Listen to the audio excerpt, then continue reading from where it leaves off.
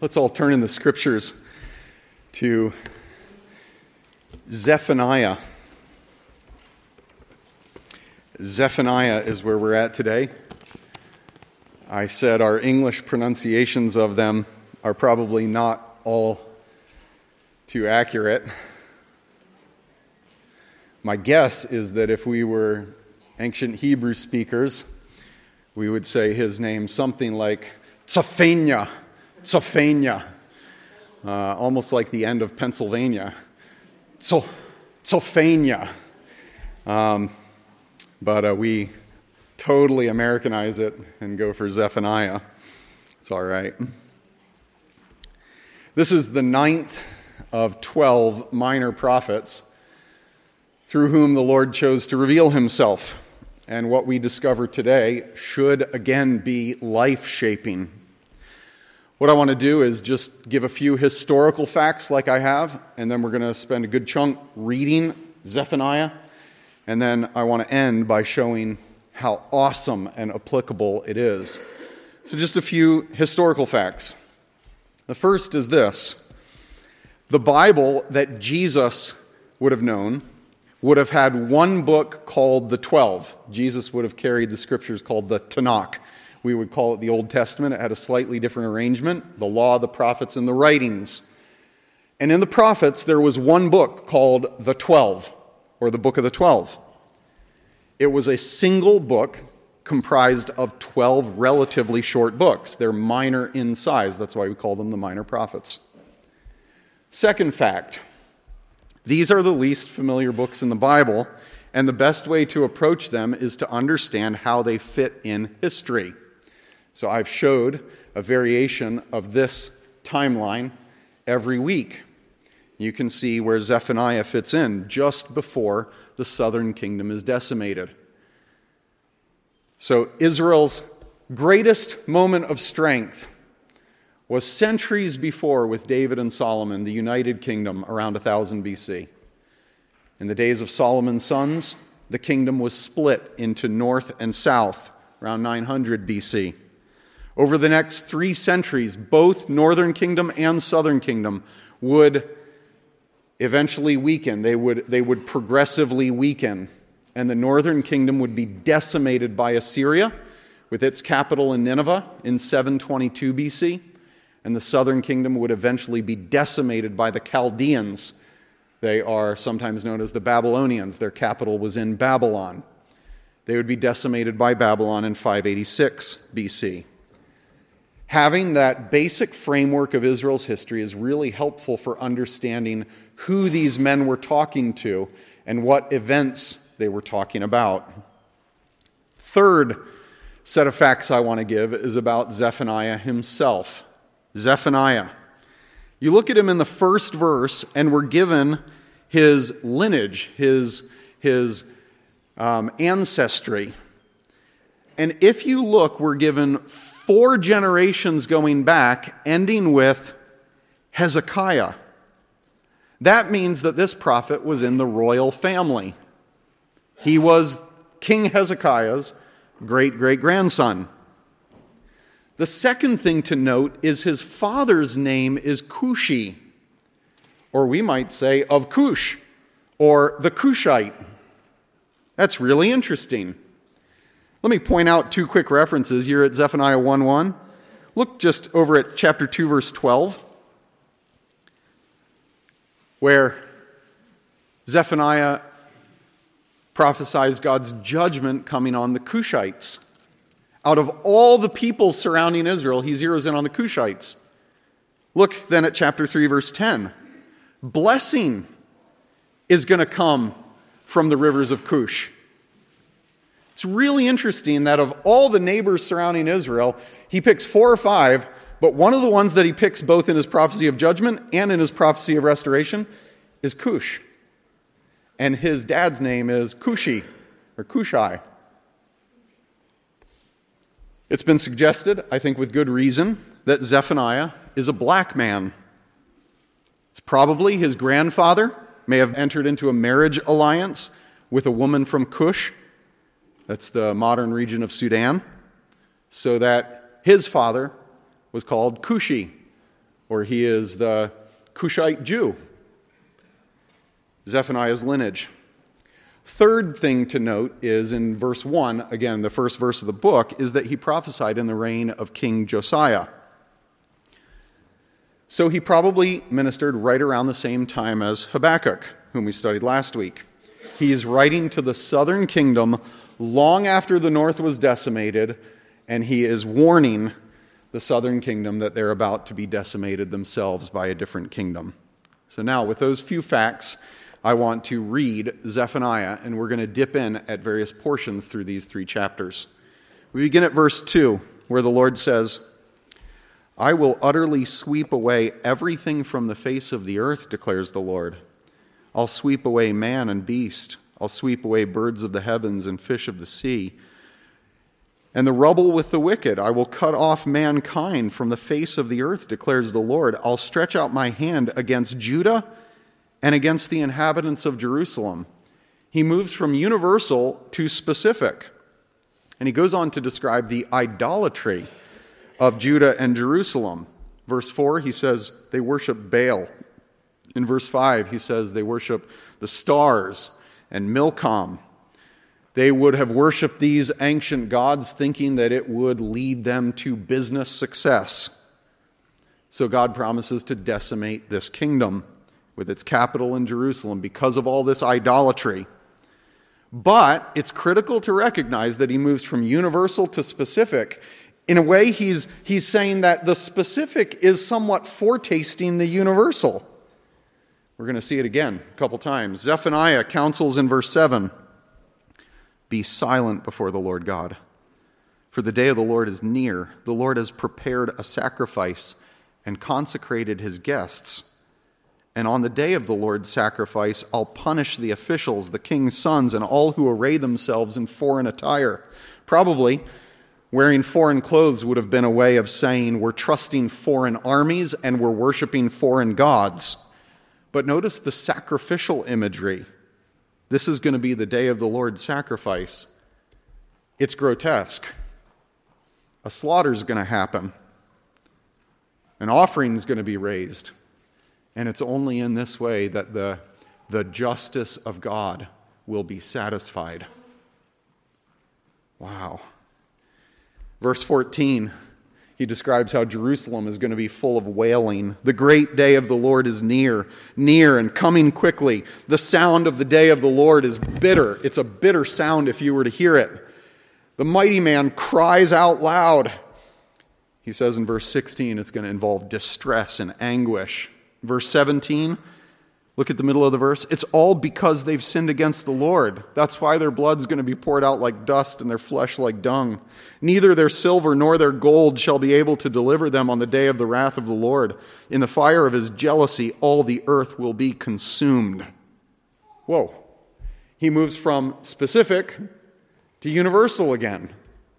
We get the idea that Jerusalem's downfall to Babylon is a foreshadowing of something that's going to happen to all creation that opposes God.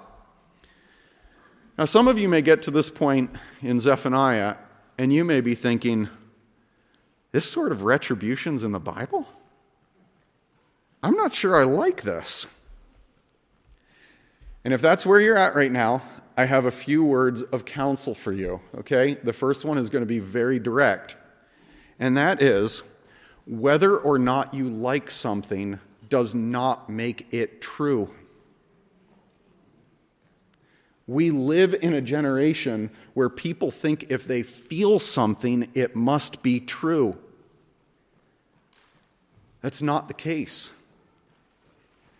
We can imagine God to be whomever we want him to be, but the only question that matters is, who is he?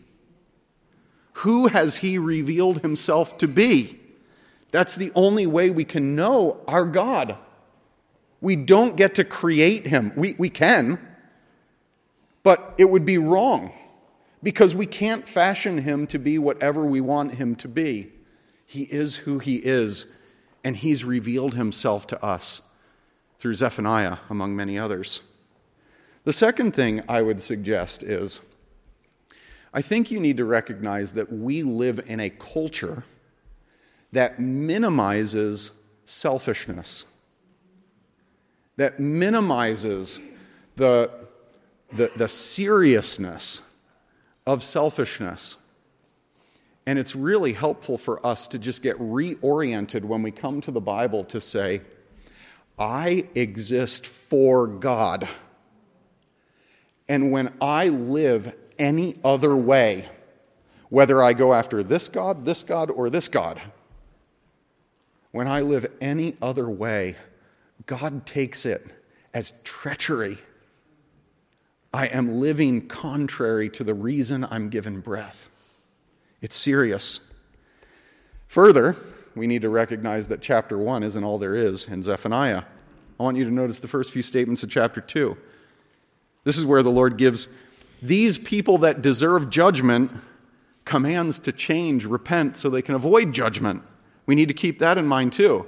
That God is revealing the horrors of coming judgment to keep people from that, to keep people from going there. Verse 1 of chapter 2, gather together, yes, gather, O shameless nation, before the decree of judgment begins, before the decree takes effect. Before the day passes away like chaff. That means like you've seen chaff, separating chaff from wheat, the shells from the kernels. You throw it up into the wind and the wind just carries it away. That's how God speaks to us about our day of opportunity for avoiding judgment. You have opportunity right now, but your opportunity is like getting thrown up into the wind and it's about to pass like chaff in the wind. Seize the moment. You can avoid judgment if you will respond right now. That's the message. Before there comes upon you the burning anger of the Lord, before there comes upon you the day of the anger of the Lord, seek the Lord, all you humble people in the land who do his just commands. Seek righteousness, or seek to do what's right. Seek humility, and perhaps you may be hidden or shielded on the day of the Lord, the day of the Lord's anger. And then Zephaniah, after saying there's judgment coming, avoid it by turning to the Lord. He then looks out on Israel's neighbors, and he describes the decimation that's going to come on several of Israel's neighbors, even while a small remnant of Jews will survive. Look down at chapter 2, verse 5. He describes the Philistines to the west. He says, the Lord is determined to destroy the Philistines. And in verse 7, a remnant from Israel's tribe Judah is going to eventually be blessed and own that land. He says something similar to Moab, Israel's neighbor to the east, in verse 9. And then, like I pointed out earlier in verse 12, to Cush. And then to Assyria in the north. Look at verse 15 where God describes Assyria's sin. This is the exultant city, the city that boasts that it's so strong and secure, that said in her heart, I am, and there's no one else. That is blasphemy. Assyria, of course, is speaking the name of the Lord, saying, I'm the one who is responsible for my own life. I'm the one who exists. I have the power of my own fate.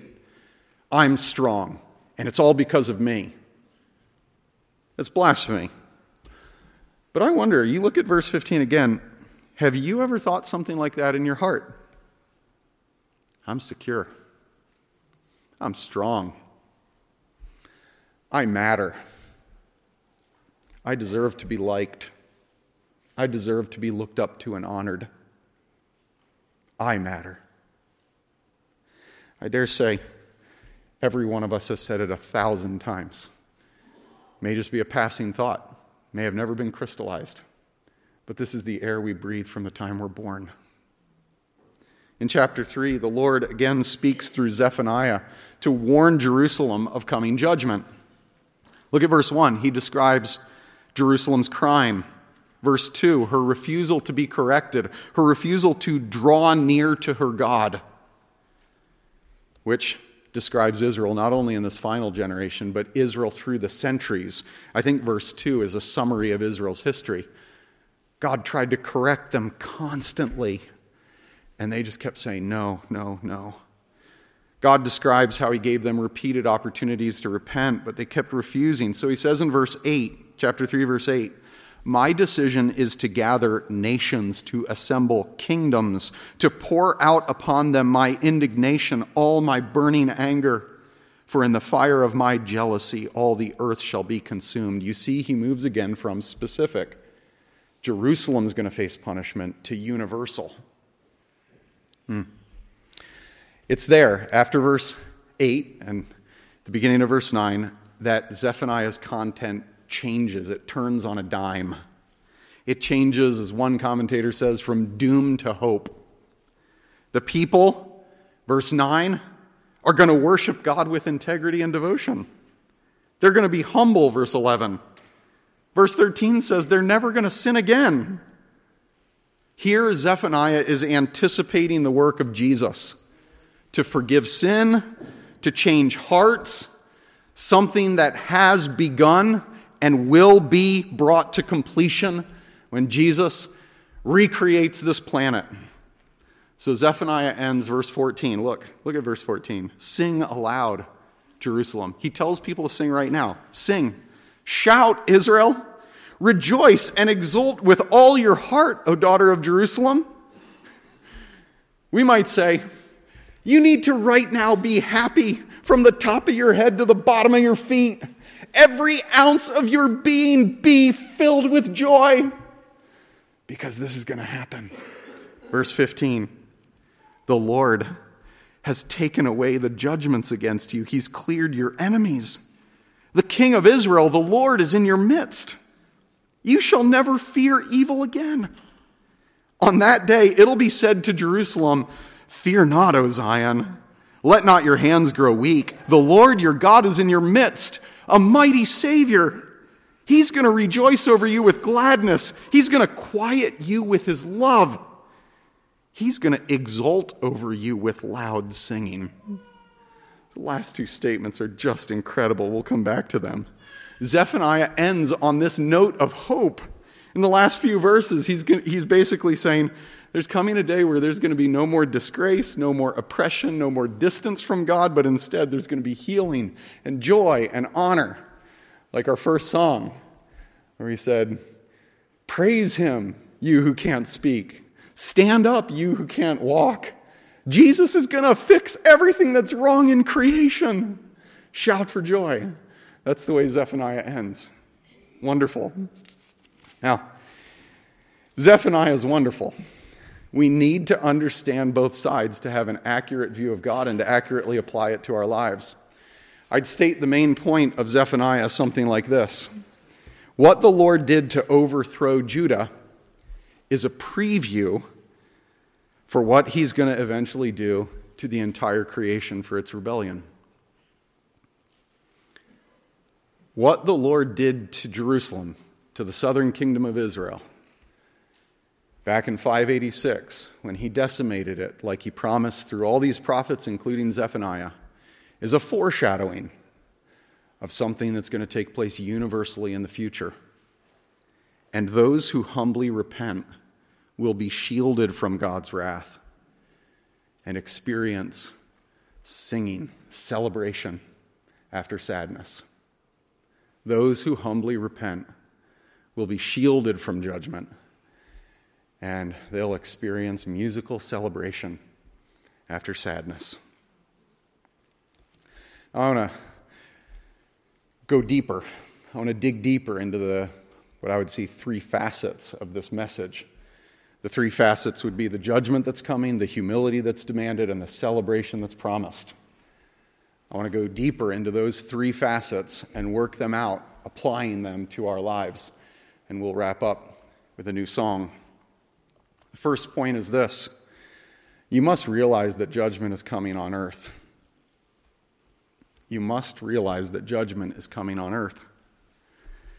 The judgment that God announced for Judah, he kept saying it from specific to universal, from universal to specific. In other words, this is a preview, this is a foreshadowing of universal judgment he's going to bring on the world. The reason for the judgment is human waywardness. We must read Zephaniah 1:2 and not simply think that's history, that happened, it's past. We must not think that way. Zephaniah 1:2, he announces as a spokesman for God, I will utterly sweep away everything from the face of the earth. This is a foreshadowing of something to happen in the future. Let me give you 3 references. Jesus and his apostles spoke very similarly. Jesus promised that before his coming, the heavens would be shaken. Life as we know it on earth is going to be altered. Peter, nearing his own death, reminded Christians the day of the Lord is going to come like a thief. The heavens will disappear with a roar, the elements destroyed by fire, the earth and everything done in it will be laid bare. This isn't just Zephaniah past events. They're rightly understanding that the events that Zephaniah was immediately previewing or prophesying, it was previewing something worse to come in the future. Or John in Revelation climactically sees in chapter 16 7 angels who will eventually pour the 7 bowls of God's wrath on the earth. He's actually echoing Zephaniah. God gave us Zephaniah so that we would be certain that God's just judgment is coming on earth, and so that we would see Jerusalem's decimation as a preview of it. Secondly, to be shielded from the coming judgment, you must humbly repent and draw near to God. To be shielded from the coming judgment, you must humbly repent and draw near to God. You might read about Judah's violence, Judah's idolatry and selfishness, the reasons for God's coming judgment, and you might think, whew, I am glad I'm not that bad. When in fact you should think, oh no, I'm in trouble. Have you ever been violent to someone with your words? You've hurt someone with your words?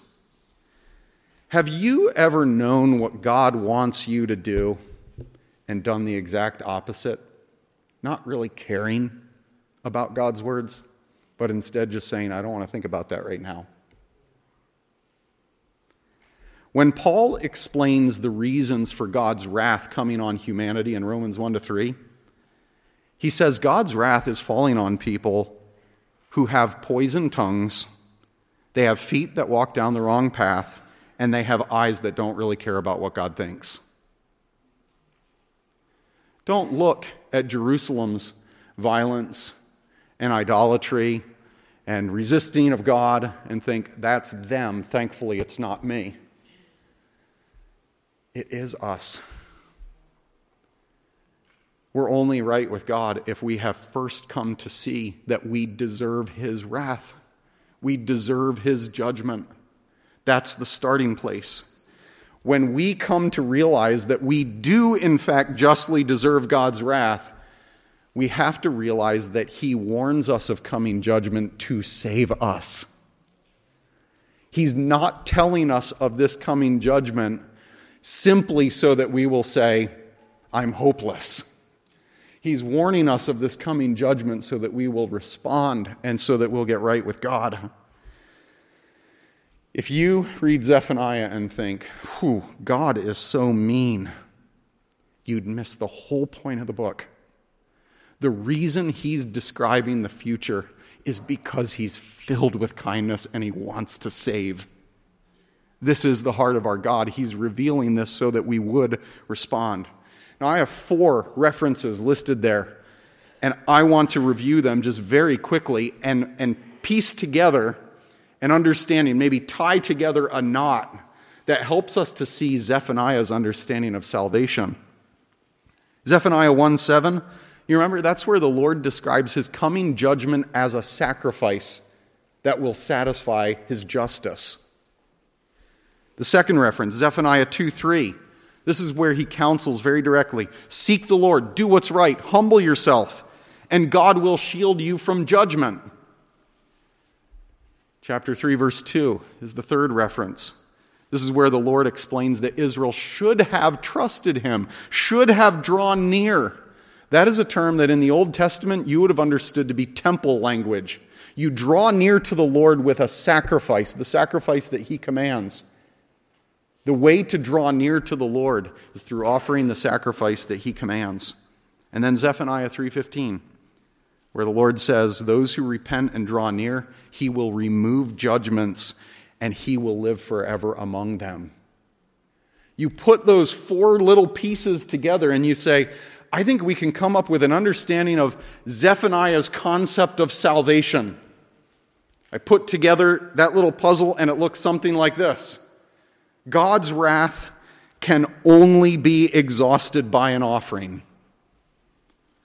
Justice will be satisfied either by the punishment of sinners or by the punishment of a substitute.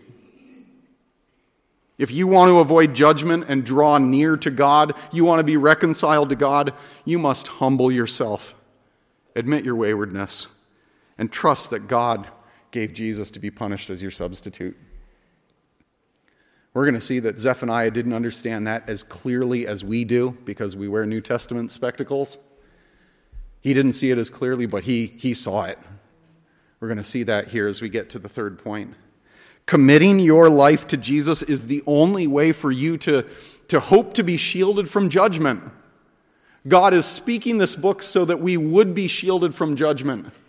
And we need to realize that either, as it were, will be the offering that satisfies the justice of God, or Jesus was the offering, and he took our punishment in our place. We need to flee to Jesus. We need to trust in Jesus, rely on Jesus. Zephaniah is leading us to humble ourselves, say, I'm under judgment, fully deserving of it because of my self-centeredness. And Jesus is my only hope.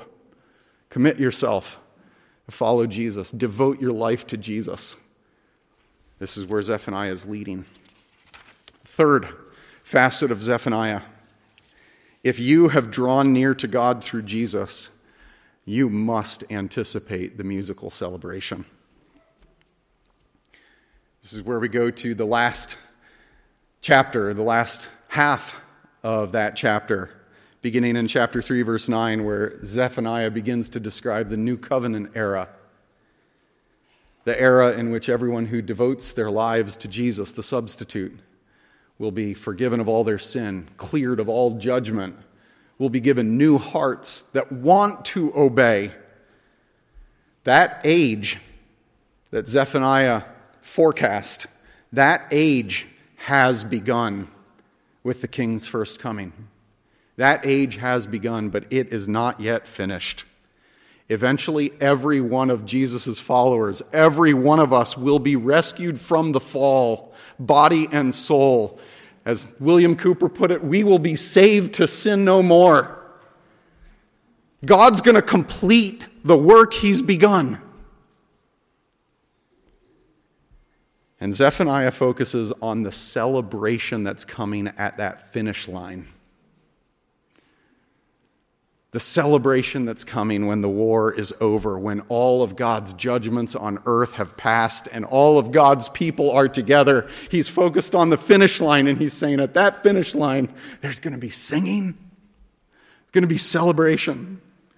I want to point out two facets again.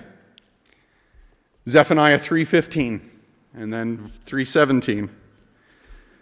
I pray that as we think about these verses, that we are gripped in a life-changing way with awe over God's glory. It's what we need. God help us. Zephaniah 3:15.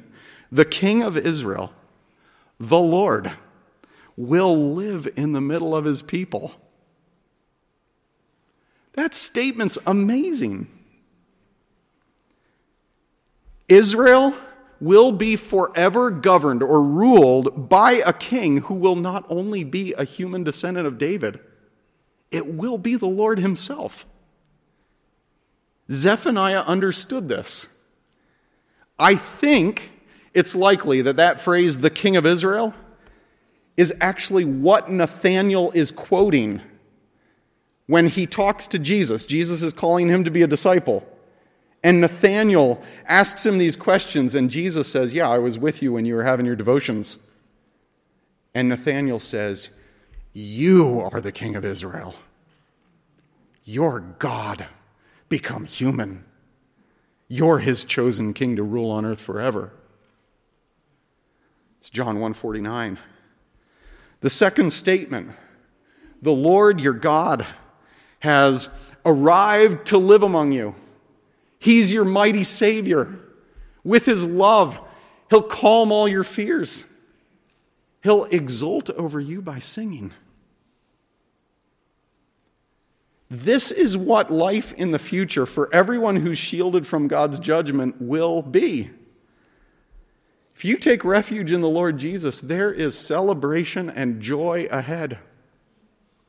And it's with this image that I really want us to conclude. I want us to seize on. Let's park here. Everyone who follows the Lord Jesus will one day live in his presence. The man Jesus will be walking and living with us. He's alive today. That changes everything. He's coming again. That changes everything. We're going to be with him face to face. That changes everything. And on that day, we're going to be completely cleansed from our sin. We're going to be perfectly renewed in body and soul. And we are going to be led in celebration songs by Jesus himself. Isn't that what verse 17 says? He will exult over you by singing. This makes me think of the videos that have been taken outside Buckingham Palace. They're in London on VE Day.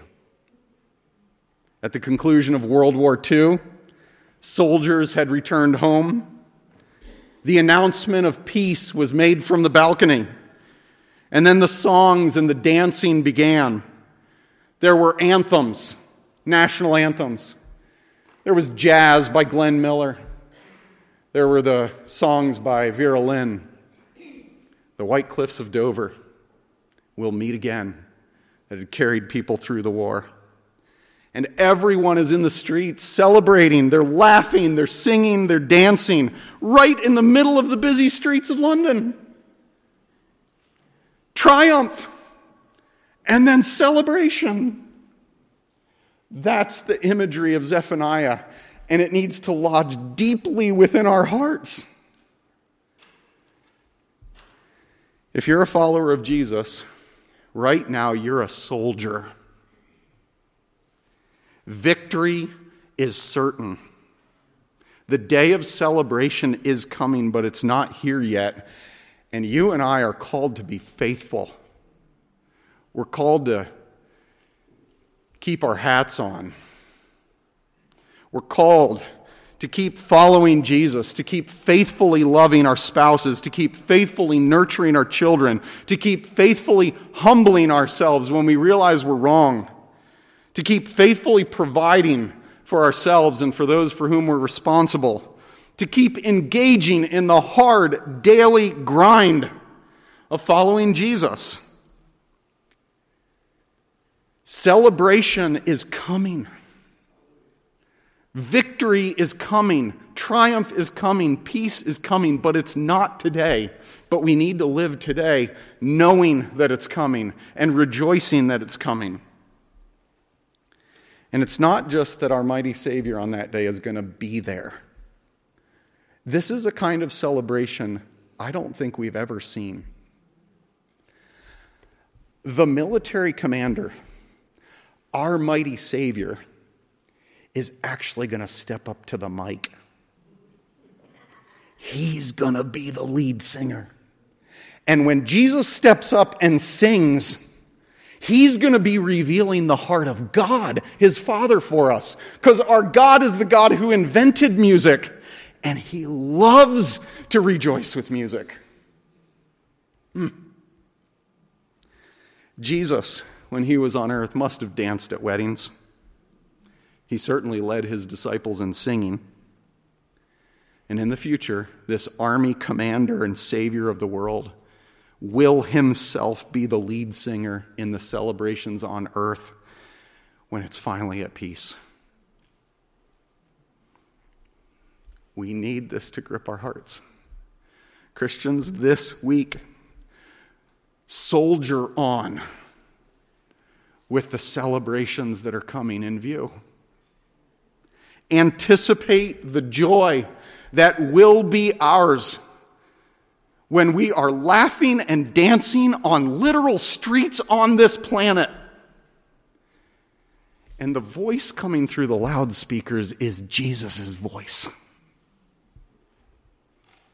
Father, grip our hearts with this vision of your glory.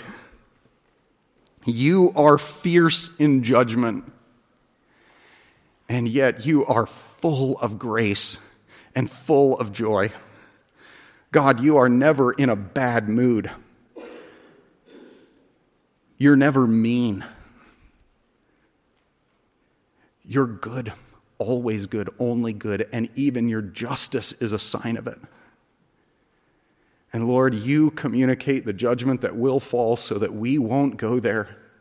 I pray that everyone hearing this message that you spoke through Zephaniah would turn to Jesus and trust that he's the substitute through whom they can draw near to you. He's the only way that their sins can be forgiven because he bore their punishment in their place. God, be glorified as we think of you rightly. Infuse into our hearts faith so that we will trust you and keep being faithful, though your calling on us right now is hard. Help us to know that someday our whole army will be home. We'll be at peace, and you'll be leading us in joy. Amen. Amen.